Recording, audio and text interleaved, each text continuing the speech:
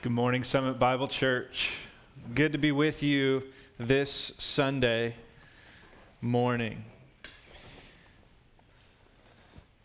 If you want to get a head start, you can open your Bibles to Ephesians chapter 4.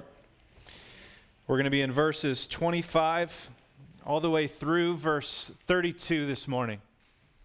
Ephesians chapter 4, we're inching our way through this book, passage by passage, to hear what God has for us, really to understand what it means to live a life worthy of our calling. So Ephesians 4, 25 to 32 this morning. Well, I'll tell you, I remember the first day of my first job. I was hired as a dishwasher for a sports bar and grill. It was, one of those dirty jobs, had cheese all over my face and stomach and legs after washing nacho dishes all day. It was great. But I remember the first day. I worked opening day for this restaurant. Very busy. Walked into the kitchen. The double doors opened, and man, it was a chaotic scene. The chefs were screaming at their associates, and waiters and waitresses flying in and out of the kitchen with plates, hearkening to the chef's complaints that customers were giving and taking plates out. And I remember looking at the dishwashing station, and there, about 10 feet tall, a pile of dishes that needed to be washed. Welcome to your first day. I just remember looking at that stack of dishes and this dishwashing machine that I had no clue how to use. And I just remember thinking, where do I even start? I know in principle my job is pretty simple. What is it? Wash dishes. Okay, that's the easy part. But how do I go about this? What plates do I need to prioritize because those are the ones that are used most often? How do I use this dishwashing machine that looks like a big brick robot and you're shuffling plates through? Which dishes do you have to scrub a little bit more intentionally because, yes, that nacho cheese will just stick on and stay on throughout the dishwashing process. There's a whole practical process to washing dishes that I just wasn't taught through. And so, trial by fire, first day, what do? You just get after it. You just start scrubbing dishes. But I really wish that my boss had given me some instructions, some practical, where do you start? How do you get through this process? Well, okay, long story short, here's the point. This passage today in Ephesians is the practical instruction that we all need for everyday life, okay? These are very practical commands for you to apply this week. And let me tell you something, there will be commands in here that you will have to apply this week. This is everyday Christianity. You could title the message, Practical Commands for Christ-Centered Community. We've heard the principles. Remember last week, the principles were learn your master, right? We're following Jesus, trying to become more like him. Put off sin, put on good deeds and righteousness. Be constantly renewing your mind. Those are the principles, right?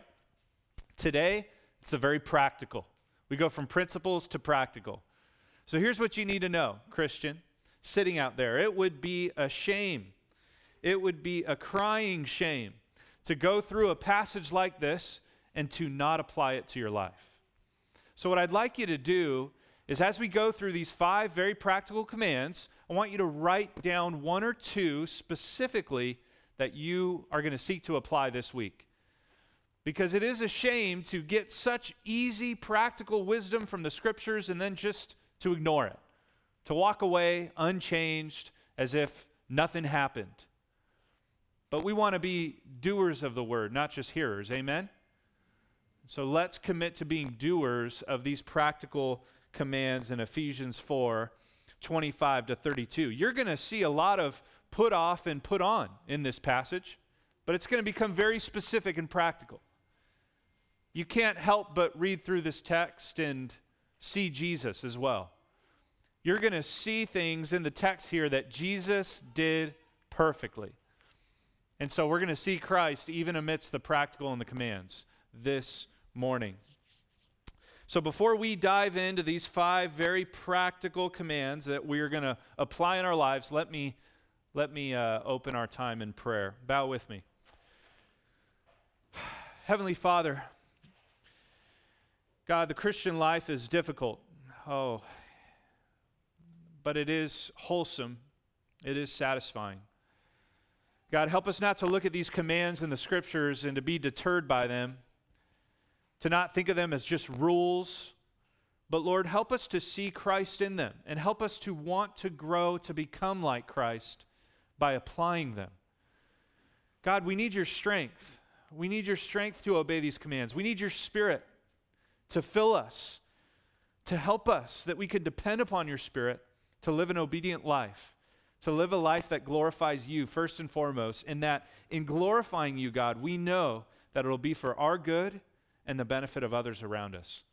So help us, Lord, to be practical. Help us to be applicable, to apply these commands in our life. And we'll give you all the glory for what you do. In Jesus' name, amen.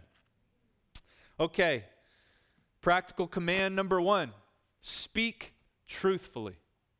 Speak truthfully. Why don't you look down at the text, Ephesians 4:25. It says this, therefore, having put away falsehood, let each one of you speak the truth with his neighbor. For we are members of one another. There you have a put off. Put away the falsehood. And we have the put on. Speak the truth. That therefore at the beginning of the verse is really just a connection, a transition from the principle to the practical. So the first practical command on our list has to do with your mouth, your speech, the words that you say. Now, why is your speech important? Why is your speech important? Well, firstly, your speech reveals your heart. Jesus said in Matthew 15, what comes out of the mouth proceeds from the heart, and this defiles a person. See, something you can never say. Kids and parents, you can never say, oh, I didn't mean it. Yes, you did. If it came out of your mouth, the Scriptures tell us it was in your heart. No matter how horrible or awful it sounded, what comes out of our mouth reveals our heart. So it's very important for us to apply practical commands to guard our mouths. And secondly, another reason why this is important to go after our speech is that your speech can be very dangerous, even destructive. James chapter 3, verse 6 is a very powerful text. It says this, the tongue is a fire, a world of unrighteousness. The tongue is set among our members, staining the whole body, setting on fire the entire course of life, and is set on fire by hell. No human being can tame the tongue. It's a restless evil, full of deadly poison. Ouch. Did you know that passage was in the Bible? Wow. The tongue is dangerous. Our speech can be very, very destructive. And I'll tell you, one of the most dangerous and destructive sins of speech is lying. Lying.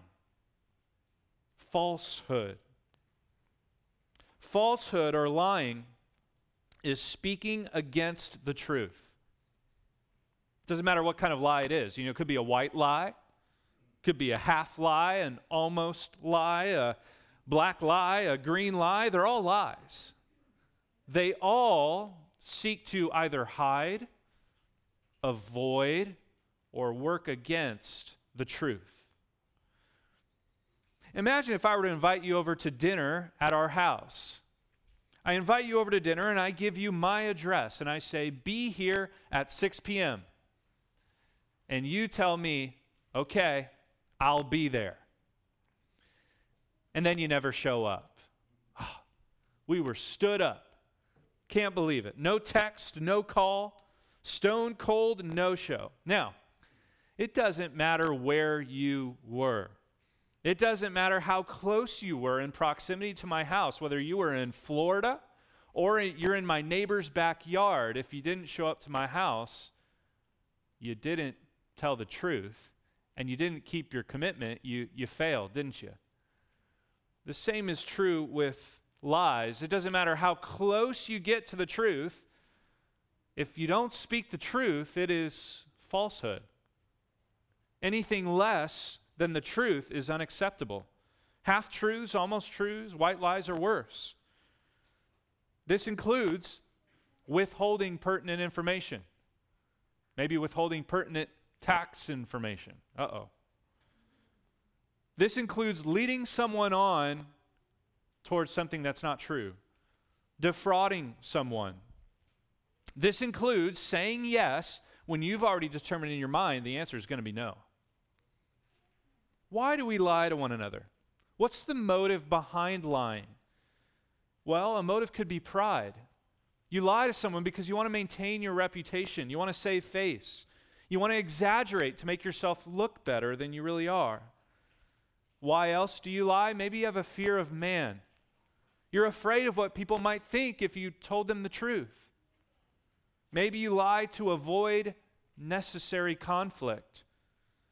You know, sometimes the truth stings and it results in an uncomfortable conversation or situation. Whatever the motive is, this passage tells us all falsehood needs to be put away from us. That should not be a characteristic of the Christian life. Christians should not be known as liars. We need to put that kind of speech away from us. Why? This text tells us. Look back at the verse. Why should we put away falsehood and speak the truth? Look at the last phrase there. For we are members of one another. You remember, we're part of the same body. Paul beckons us back to unity. We are one body together, so why would we lie to mislead another body part? You know, it would be unhelpful for the eyes to mislead the hands when there's a flying object heading for your face, right? For your eyes to tell your hands, oh, there's nothing to worry about. What's going to happen? The thing's going to hit you right between the nose or the eyes on your nose, right? That is unhelpful. Obviously, your eyes will tell your hands to react and block the object, or to your feet to move away from impact. Similarly, Christian, listen, it's unhelpful.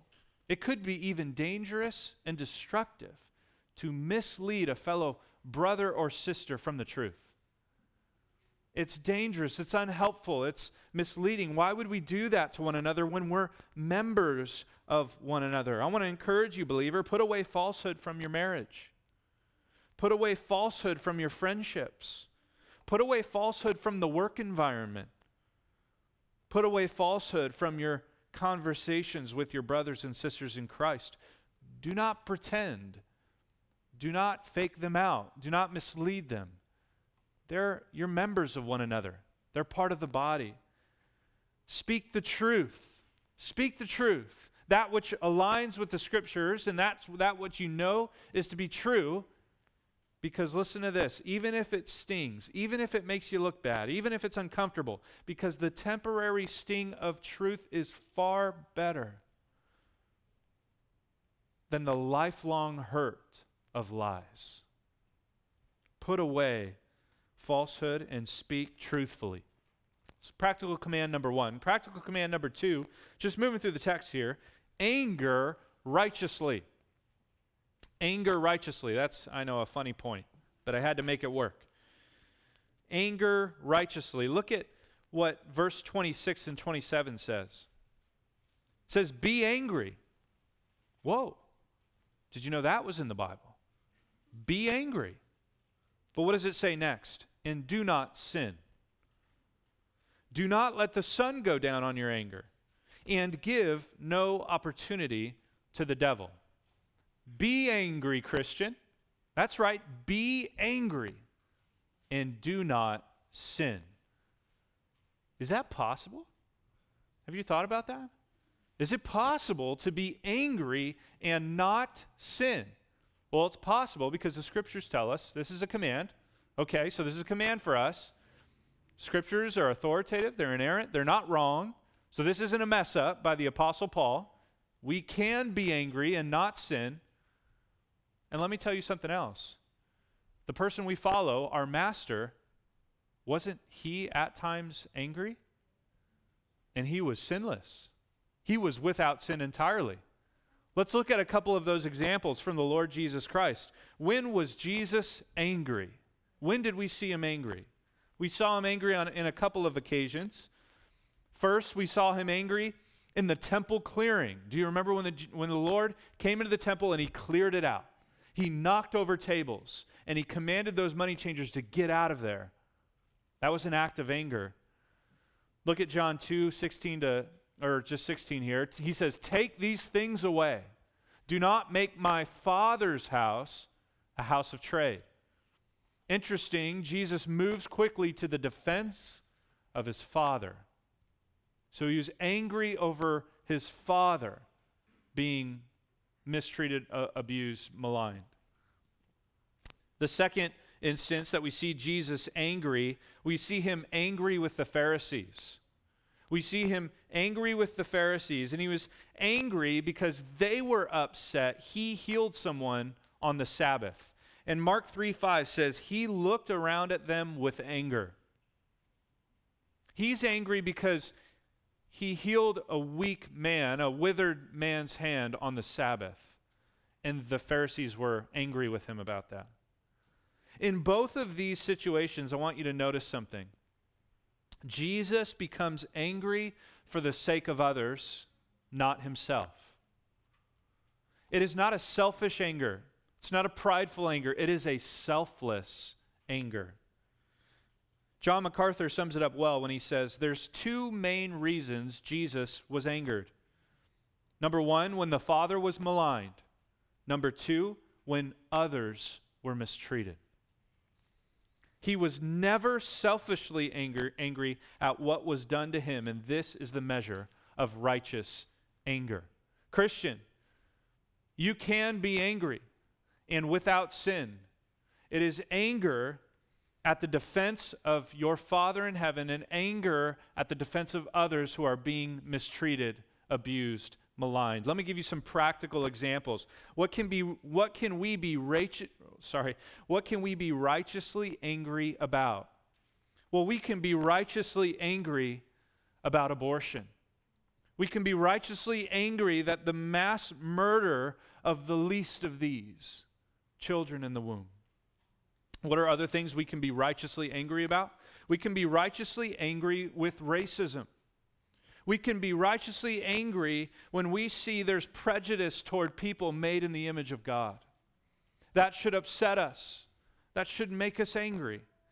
We can be angry with abuse that we see of any kind, physical, emotional abuse, whenever the weak are taken advantage of. That should stir in us an angry spirit. We can be angry when false teachers and false teaching lead so many people away from the truth, just like the Pharisees tried to do. We can be angry and hate sin and the consequences of sin in our life, especially the pride and self-righteousness in our own hearts, because that is most like the Pharisees. That's not like Jesus. So we're angry when the Father's maligned. We're angry when others are mistreated. But you know what's not on that list? Here are things that you should not be angry about when you're offended. When you feel personally attacked. When things don't go your way. Or when you lose control in a situation. When you're hurt. When you're beaten. Even if you're crucified. Because that's not the Lord's anger. The Lord Jesus wasn't angry over those things. That is unrighteous anger. That's sinful anger. That is selfish anger. Be like Christ. Be like Christ. Be angry for the sake of God and others, not for yourself. How often are you more angry over yourself being mistreated or slandered against or gossiped against, whatever? You're more often angry for those reasons and less often angry when you see others mistreated or when you see God blasphemed in the workplace, at home, wherever. Be angry and do not sin, the scriptures say. Look at the preceding points here. Do not let the sun go down on your anger, and give no opportunity to the devil. The longer you hold a grudge, Christian, the more useful you are in the hands of the evil one. Give Satan an angry person with time, and they'll do a lot of damage. They'll do a lot of damage in their own life, and they'll do a lot of damage in the life of others. Don't give the devil that kind of weapon. He prowls around like a lion, seeking to devour you. Be angry, but don't be angry long. Be quick to make amends. Be quick to forgive. Be quick to forget. Be quick to apologize. Be quick to reconcile. Let love cover a multitude of sins, and don't hold a grudge. Don't hold a grudge, because that is an opportunity for the evil one to use you for your own destruction and the destruction of others. Anger righteously, Christian, selflessly, not selfishly. Practical command number 3. Work honestly. Work honestly. Here we are, just moving along. Look at verse 28. Let the thief no longer steal, put off stealing, but rather let him labor, put on labor, doing honest work with his own hands, so that he may have something to share with anyone in need. In other words, don't take what you have not earned, but take what you earn and share it. Take what you earn and share it. Now, listen, this verse is not advocating a preferred economic system. See, the capitalists will take this verse and say, see, you earn what you get with your own hands, right?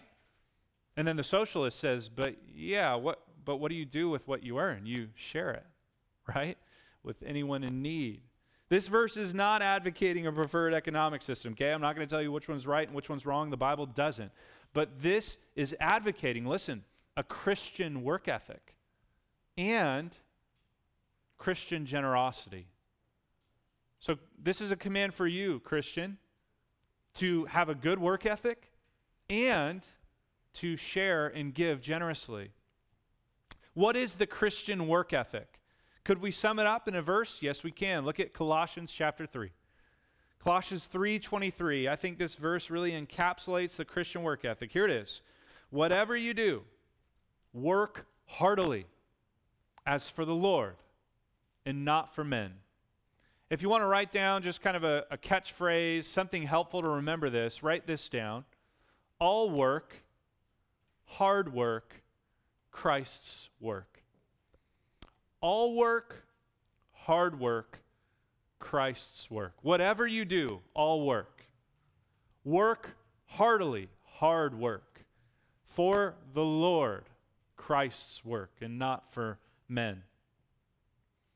You know what this means? Whether you are a plumber or a pastor, whether you're a student or a stay-at-home mom, whatever you do, all work. Don't separate the secular and the sacred.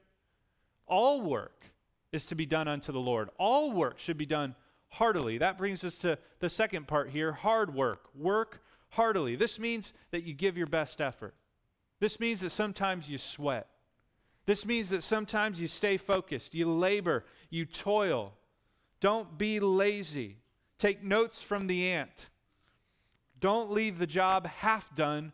Work hard in whatever you do. Stay-at-home moms, work hard as unto the Lord. Plumbers, work hard as unto the Lord. Pastors, I need to work hard as unto the Lord. Whatever you do, work heartily. And number 3, it's Christ's work as for the Lord, not for men. You don't work hard to be recognized, not to have your picture up on the wall, employee of the month or student of the month. You don't work hard for the pat on the back from mom and dad, not for the pay raise, not for the power that comes with the position. We do all work, hard work, for the Lord, to the glory of God. Whatever you do, do as unto the Lord, to glorify Him. That's the Christian work ethic. Work honestly. But don't forget the generous spirit, so that he may have something to share with anyone in need. Christians are generous. Your paycheck, men and women, your paycheck's not yours. It's not for whatever you want to do with it. It's not, to fulfill your selfish desires, or it's not even ultimately for the provision of your family. You know whose it is, first and foremost? It's the Lord's. Do work, all work, hard work as unto the Lord. It's the Lord's money.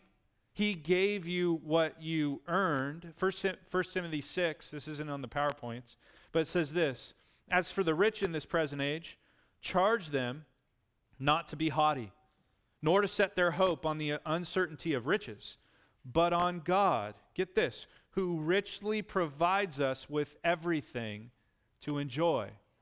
So that hard work that the rich guy puts in to earn a decent wage, that wasn't ultimately given to him for him. That was God's money given to him for the benefit of others. They are to do good, 1 Timothy 6 says.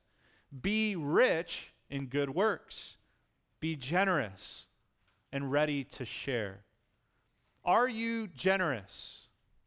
Are you generous? Do you give generously?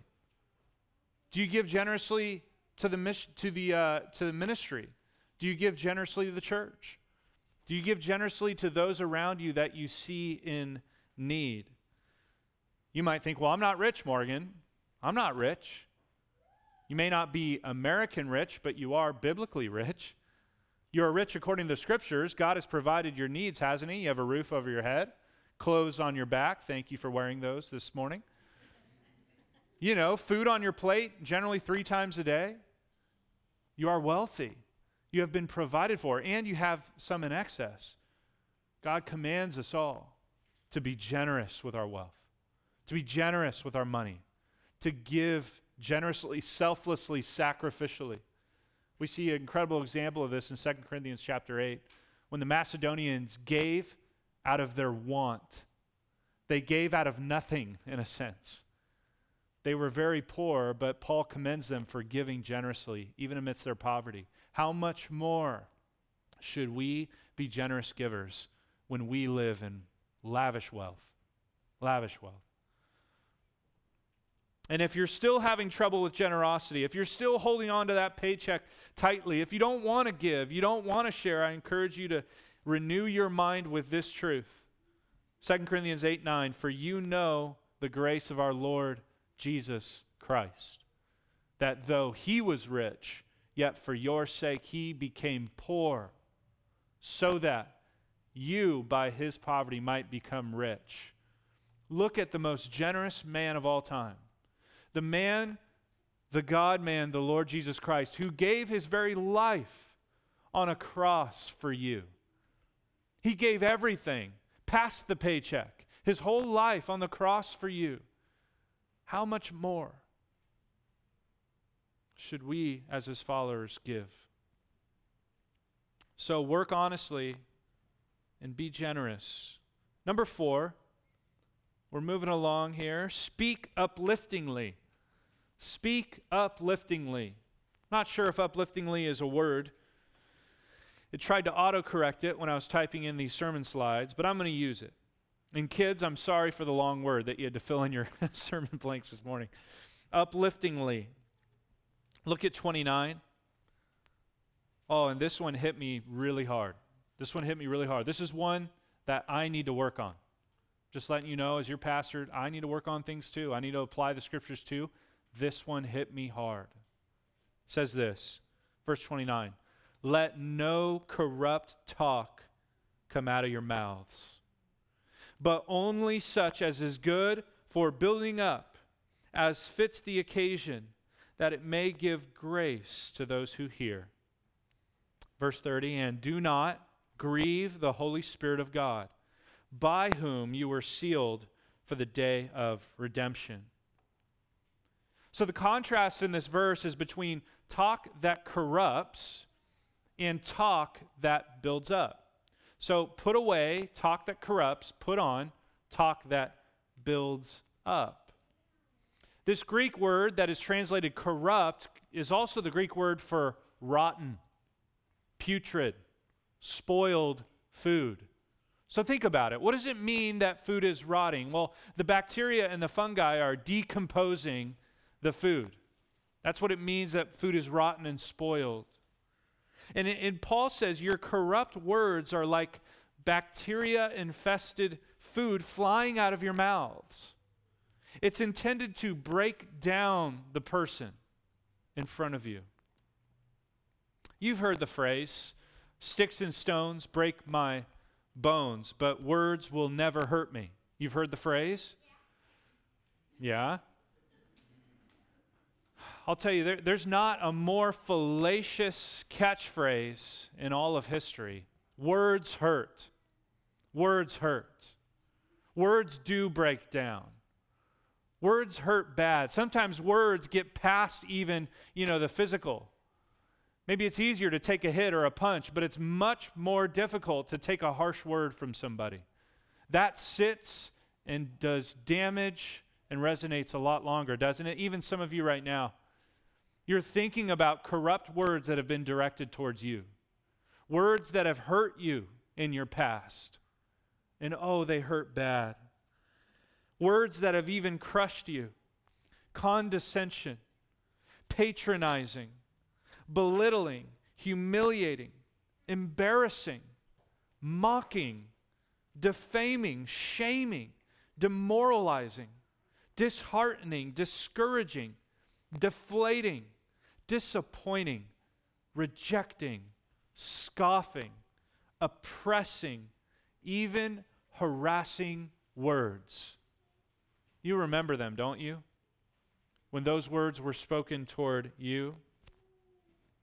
Consider the way you talk, Christian, the way you talk with your spouse, the way you talk to your kids, the way you talk to your coworkers, your employees, your employers, the way you talk to the slow clerk at the grocery store, the way you talk to the unaware driver on the road, the way you talk to your neighbor who plays his bansuri flute late into the hours of the night.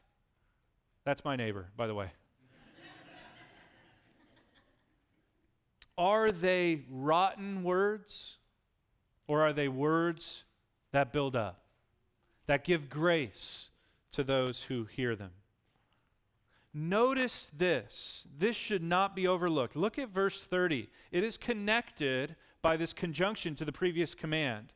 It says, do not grieve the Holy Spirit of God.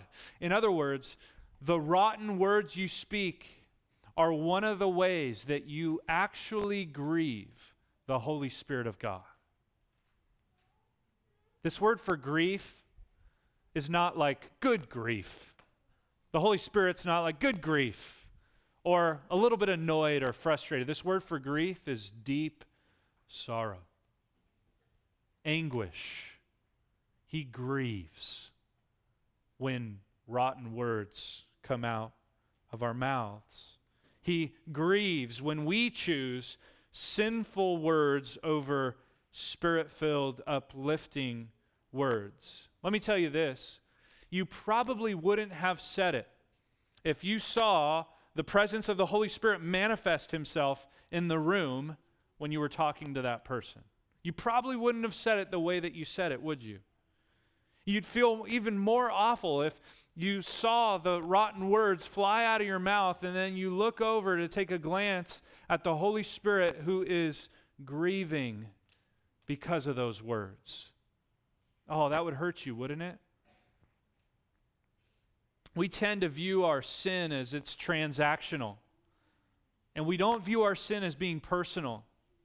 In other words, you might think, I spoke harshly to my spouse. Or I said something I shouldn't have said. You know what, Lord? Put it on my invoice.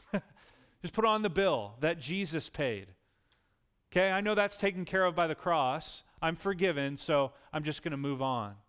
But we don't consider every moment when we sin, the personal offense that it is to our God, the fact that our sin continues to even grieve him, grieve the Holy Spirit. When your kids are broken over harsh words that you've let spill out, when your spouse is left demoralized because you won the argument, but they've got nothing left to say. When that coworker was put in their place because they were wrong and you were right, and you made sure to let them know it through your words and your tone. The person stands there speechless, defeated, broken. Sometimes they're in tears, and you might feel good for a moment. You might feel like, yes, I really won that argument. I really did a good job there. Might feel strong. But consider this, as those rotten words fly out of your mouth, they're not the only person you made cry. The Holy Spirit grieves. He grieves. And if you could only see the tears running down the face of God when you say words like that, rotten words that come out, that are meant to tear down people, I think if we considered that more often, we would sin less with our mouths, wouldn't we? We would say less hurtful things toward people. Why would you say hurtful things to another person? Why would you say hurtful things to your God? The same Holy Spirit, by the way, where the text says, indwells us and seals us for our redemption. This is the promised Holy Spirit, the helper, the one who makes sure we get to the end. And he indwells us. He's with us always. And consider that next time you speak. I don't want to grieve him. I don't want to grieve the Spirit. Colossians 4:6 says, let your speech always be with grace, seasoned with salt, so that you may know how you ought to answer each person. I said, last week, or maybe a couple weeks ago, remember to ask yourself 2 questions before you speak. You remember those questions? What do you say? Answer. The truth. Okay? All right, come on with me. What do you say? The truth. Question number 2, how do you say it? In love. Good. Okay. Here's the third question to consider. When and where should it be said? When and where should it be said? The text actually gives us an answer. Look at this little phrase here. I don't want you to miss this either. Words that are good for building up as fits the occasion. You see that little phrase there? Words that fit the occasion. There's the when and where. When and where do you say it? When it fits the occasion. So many people just skip over that. And so many people speak abruptly. You have to consider that. You have to consider not only what to say or how to say, but consider the moment. Consider the atmosphere. Consider the attitude of the person you're talking with. Consider the setting. Spouses, maybe right when dad gets home from work is not the best time to bring up a significant issue in your relationship. You've maybe been there. Mom has been dealing with kids all day. She's frustrated and wants to pass the kids off to dad, and dad has been dealing with older kids all day, coworkers and employees and employers that have been frustrating and difficult. You're both tired. You're both on edge. It's not the occasion. Not the occasion. Consider the occasion and wait. Wait to speak. Maybe pulling someone aside at a gathering to address how they offended you. Maybe it's not the best time. Maybe a better time would be to schedule a one-on-one meeting with them, to get coffee with them throughout the week, so that they're not distracted by the fact that you brought this up in public and everybody's around you. Consider the occasion. What do I say? The truth. How do I say it? In love. And thirdly, when and where do I say it? As it fits the occasion. Make your speech tasteful.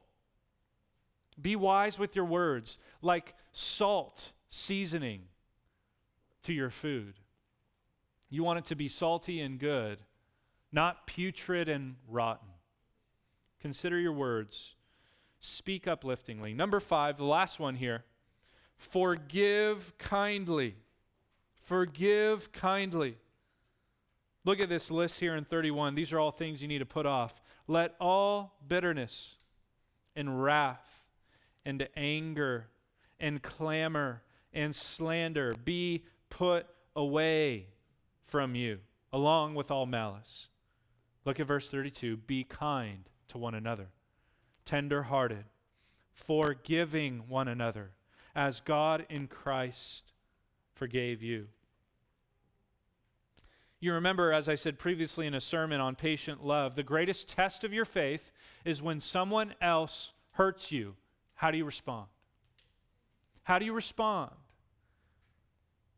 Will you forgive them or take vengeance into your own hands?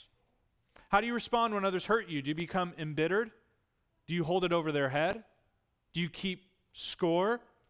Do you distance yourself from them? Do you passive-aggressive give them the silent treatment? Or do you retaliate? You unleash your wrath upon them. You're going to outdo their hurt with yours. The shots were fired, and so get ready to get shot back. I'm going to win this argument. I'll do whatever it takes. I'm going to come out on top. How do you respond when others hurt you? Jesus, through his word, and the Apostle Paul says, those kinds of response need to be put away. Bitterness, unrighteous anger, wrath, clamor, slander, all that, put that away. Put on kindness, tender-heartedness, that's a deep compassion from the bowels, forgiving one another as God in Christ forgave you. There's not a clearer picture of this, Christian, not a clearer picture of this than at the crucifixion of Jesus Christ. I want you to turn your Bibles to Luke chapter 23. This is where we'll end. Looking at our Savior Jesus dying on the cross for us. Luke 23:33. This is where we'll end.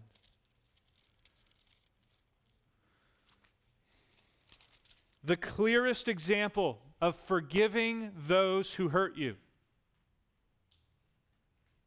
This is amazing. Look at verse 33. So Luke chapter 23, verse 33. I don't have it on the screen, so you need to look at a Bible. 23:33.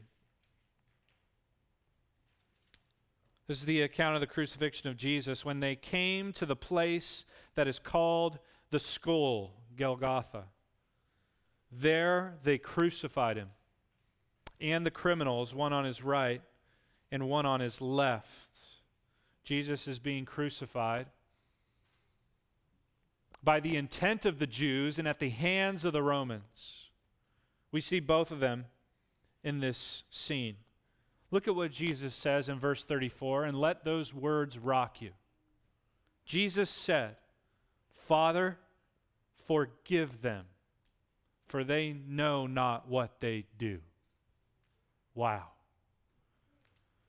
And look at the next sentence, it's even more astonishing. As he says that out loud, the reason it's written down is because he said that out loud. Somebody heard him say that, and Luke is recording that. Look at the next sentence. He's saying, forgive them, they know not what they do. And what are these people doing? They cast lots to divide his garments. He's saying, forgive them, Lord. They don't know what they're doing. While these Roman soldiers are casting lots, they're betting so that they can have the garments of this famous Jew. And the people, look what else happens as he says this out loud. The people stood by watching. The rulers scoffed at him, saying, he saved others. Let him save himself if he is the Christ of God, his chosen one. The soldiers, here's the Romans, also mocked him, coming up and offering him sour wine and saying, if you're the king of the Jews, save yourself. There was also an inscription over him, this is the King of the Jews, written in mockery, but the irony is that it was true. One of the criminals hanging next to him says, too, are you not the Christ? Save yourself and us. The others rebuked him. The other rebuked him, saying, do you not fear God, since you're under the same sentence of condemnation. Wow. How can Jesus say those words? Forgive them, they don't know what they're doing, while all those people are attacking him, crucifying, killing, scoffing, mocking him. What an amazing display of love. You know why he was able to do that? Because he loved us. He loved us enough to go to the cross, to be beaten, to be mocked, to be scourged, to die ultimately to save us from our sins. The Lord Jesus hung there on the cross for you. And if you're here today and you have not yet believed in Jesus, you've not yet surrendered your life to Jesus, surrender your life to this kind of master. Give your life to the Lord Jesus, who died on the cross to save you from your sins. It's the only way that you can be saved, is to believe this man and to trust in him for the forgiveness of your sins too. What an incredible example. If the Lord Jesus could forgive those who crucified him, mocked him, scourged him, couldn't you, Christian, as you learn from your master, couldn't you do the same? Can't you also, by the power of the Spirit and following the Lord Jesus Christ, can't you forgive those who've hurt you? Can't you forgive the coworker who's thrown you under the bus? Can't you forgive the spouse who constantly nags you or says things that have hurt so bad? Can't you quickly forgive your children when they mess up again and again and again and again? Can't we be a people moved by kindness and compassion just like our Lord and forgive one another? Forgive one another. Those who have sinned against us, even our enemies.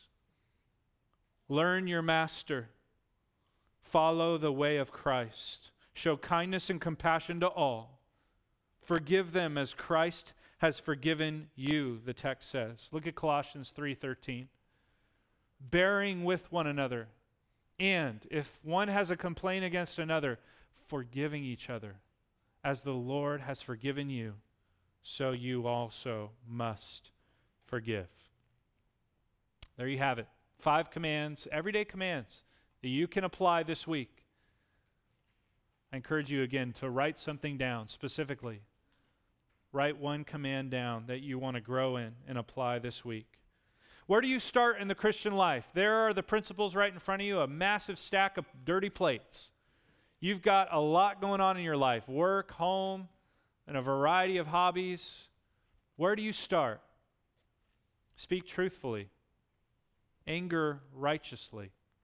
Work honestly. Speak upliftingly and forgive kindly. Let's pray. Heavenly Father, thank you for being specific in your word. Thank you for giving us the practical. Lord, we need it. We need the practical instructions. Lord, we need you to make it plain as day as to what we are to do, how we are to live the Christian life. God, I pray that today every single one of us would be doers of the word and not just hearers, that we would apply it in our life and grow to become more like Christ. As we remember Jesus and his sacrifice now through communion, Lord, I pray that we would worship you with full hearts, knowing how much you gave for us, knowing how great your love was for us. We love you, Lord. In Jesus' name, amen.